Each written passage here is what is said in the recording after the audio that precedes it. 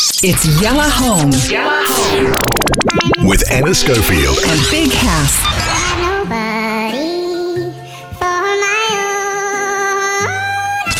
This is Pulse 95. So, Akon, I'd like to welcome you to Pulse 95, and in particular Yalla Home.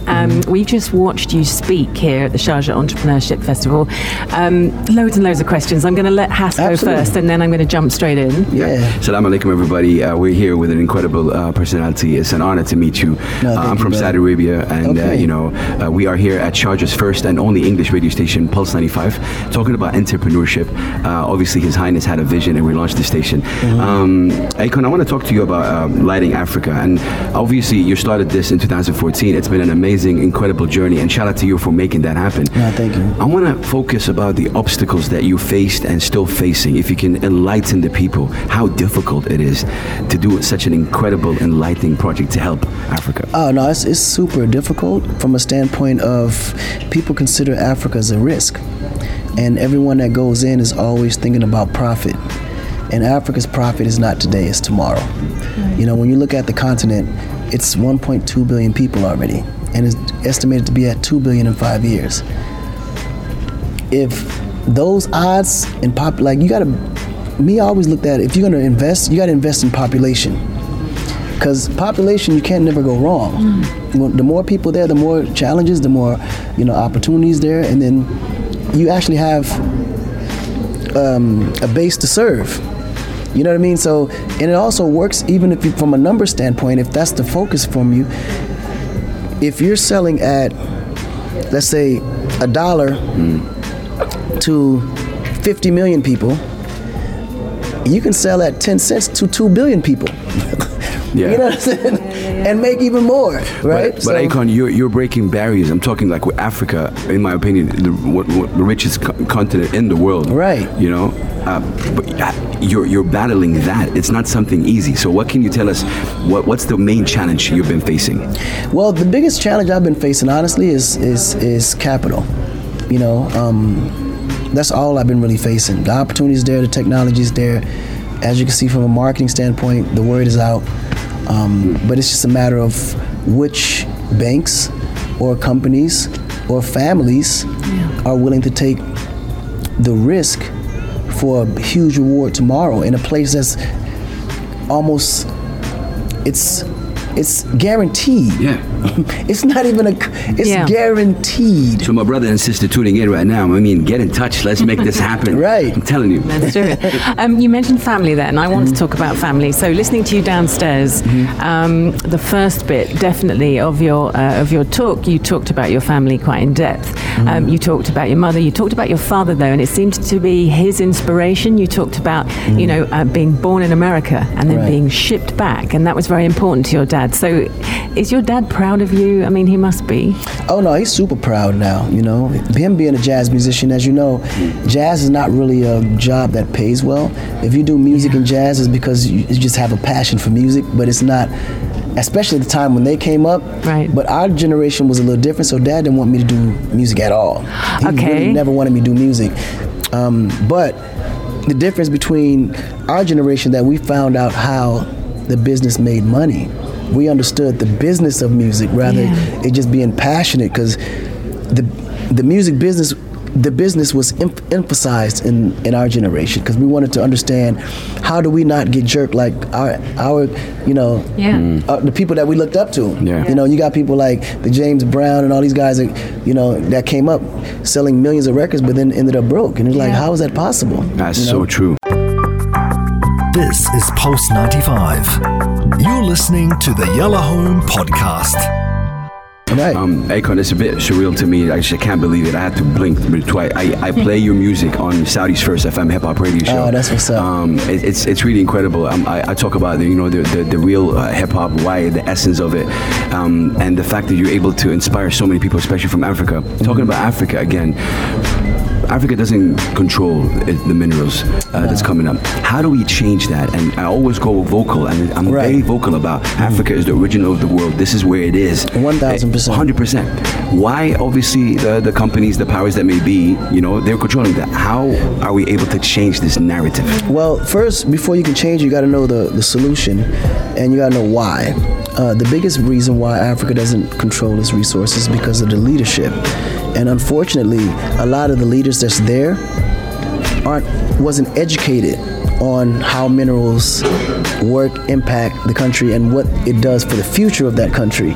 So they would give off contracts for personal gain, for contracts that extended to 50, maybe 100 years, not realizing that one of those years could have made up for that $1 billion you were given.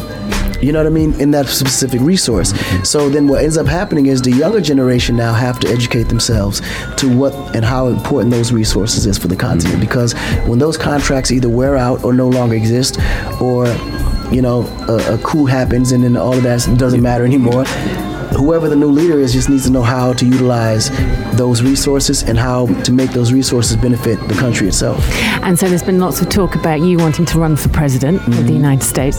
So if you got the chance to do that, and I also heard whispers as well, Kanye's talking about it, so you might be going head to head. How do you feel about that? Oh no, I love that. I think that? It's great for the culture. I think it's necessary. Yeah. It will do great for both of us because it would just, believe it or not, just the thought of that happening, people will tune in automatically. All the time. So the whole world would. We wouldn't spend as much, you know, marketing dollars that most politicians spend because of who we are. So we'll definitely already have a head start because we already influenced the younger generation. Yeah. I think the question would be as to how that will play out, because I don't see Kanye as competition for me. I see him as a benefit, him running, because it only helps to put the eyes on the culture and give younger, you know, you can say, because America was built on, you know, immigrants, and more than anything, it's like underprivileged minorities in America, and most of them don't believe that this is even possible. So the idea that me and him is just running already lifts their morale and make them believe that, man, not only can I do it, but they're doing it. So I know for sure there's change happening. Have you had a chat with Kanye about this? Have you sat down together and No, he's actually one of my good friends, but we haven't spoke about that because that's another 4 years down the line. So, you know, I hear what he has to say online and through media, and then here's what I have to say online through media, and then together we prepare each other when the time comes. But I'm the type of person, if we was to got to the point where we were actually running head to head, I would literally sit down and say, listen, bro, if you win, I'm your running mate, and if I run you, my running mate. You see, this is fantastic. So obviously I'm English, currently going through the whole Brexit nightmare. That's an election I would want to be part of. I switched Brexit off, but you and Kanye head to head, I would say want to be part of it. I would love it. It'd be entertainment for me too. Oh, it'd be amazing. Because he's a marketing genius, and he's probably going to do something crazy to create, but it will work out for both of us if it all happened. Yeah, it will. This is Pulse 95. You're listening to the Yellow Home Podcast. A couple more questions for you, Akon. We, of course, in Sharjah over here, we at Yellow Home, especially, it's a drive time show. We take pride in supporting local artists. Now, I know you are vocal about that as well. You know, we give them airtime, we give them interviews. What does it mean to you, that fact that there's a station in Sharjah over here that promotes local music on the airwaves? If it's anything, you know, for you as Akon. I think that's the most important thing that any major station, whether broadcasting or radio or television, can do, because ultimately the worst feeling in the world is to have a local artist not getting support in his hometown. 100%. And I think who did it the best, and the reason why they're running the industry right now, is Canada. The government, the way they set up this initiative for artists is amazing, because they not only support them, but they give them all the tools they need. They actually have a rule, sir, that 70% of the music on the radio should be Canadian. Exactly, and this is the reason why Canada runs the music industry. I mean, from Drake to, The Weeknd, Justin Bieber, Tory Lanez. I mean, if you look at the top 10 urban, 6 of them are from Canada. But there's a reason for that, because Canada literally gets behind their artists, they support them, and then they give them the incentives that they need to be able to excel further amongst everyone else. And I think if the UK did it, because think about it, even there was a time when the UK was running the business too, but without the support. So can you imagine if they had the support? just think about it. It'd be ridiculous. Yeah, it is. It is. I mean, I want to ask you about a quote you've always been vocal about it, which is, charity doesn't work in Africa. We're also very vocal about this because I think it's important. Can you elaborate more on that? If people are tuning in, what does that mean in terms of that? What are you pushing? Why are you pushing that narrative? Well, charity never really worked in Africa because Africa was, kids are born entrepreneurs by nature. Because anywhere that you grow up and there's lack of resources, you're going to create a resource to survive. So you're born an entrepreneur. Like right now, I remember when I was a kid, I used to steal mangoes and sell them on the street. Right. That's an entrepreneur right now selling mangoes. Yeah, you're right. right. So a charity wouldn't help me if they came to me and offered me rice or medicine. Yeah. Why not just put me in a position where I can make enough money to provide my own rice and provide for myself or family with my own medicine. Or plant the mango tree. Right. Or give me the seeds so I can plant my own mango tree. Right. So charity just doesn't work in a population like that. It only holds them down because now you setting them up as they mentally believe that they have to now receive to survive.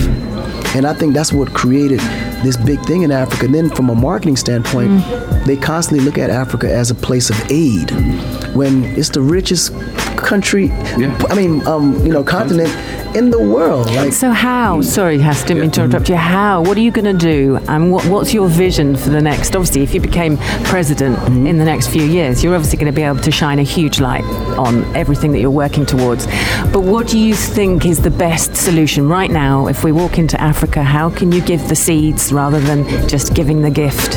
Well, it's really more so because the leaders actually are the ones that make that decision. Yeah. So my goal has always, and as an advisor to a lot of those leaders, it's always about the youth and giving them the tools they need to build their businesses. Because as an entrepreneur, they're always creating opportunities but don't have the resources to grow. Right. So if we can create the tools to allow them to grow, that changes everything. And that's the reason why we created Akon, because it's a platform that gives entrepreneurs the access to those tools. And then outside of the tools, you now have a currency that's going to be solid, stable, and that you can trade through every fiat currency to be able to extend and trade amongst it. That's so amazing. That gives you everything you need. Bless you, brother. I'll leave you with this one quote. There's an old Bedouin saying in Saudi Arabia. I'll say it in Arabic and I'll translate it. And الإنسان الذي لا أثر له لا حياة له. A human being with no impact has no life, has no trace. And you were able to impact so many people lives. You've impacted me in one of the most conservative countries in the world, and I never met you. Wow. Through your music, and now you're impacting the young brothers and sisters in Africa and the world. So I'd say, from Senegal to the U.S. to the world, the one and only Akon. Thank you so much for your time. Thank you, man. And any last words you'd like to say to Sharjah and the world through Pulse 95? No, I think it's a great thing. It's just only the third year, but it's only going to get bigger. But I think it's things like this that creates more opportunities for entrepreneurs to grow. Especially here in the Middle East, because the opportunities here is so endless because you can see the growth, you can see the future, right? And especially with Saudi being in a position where they're opening up to the world, couldn't have been the best. To me, it's the best decision ever made. We love you, Akon. Make some noise for the brother Akon one more time. Pulse 95, Big Haas, Anas Cofield signing out. We're going to be right back. Let's go. There you go. This is Pulse 95. Tune in live every weekday from 5 p.m.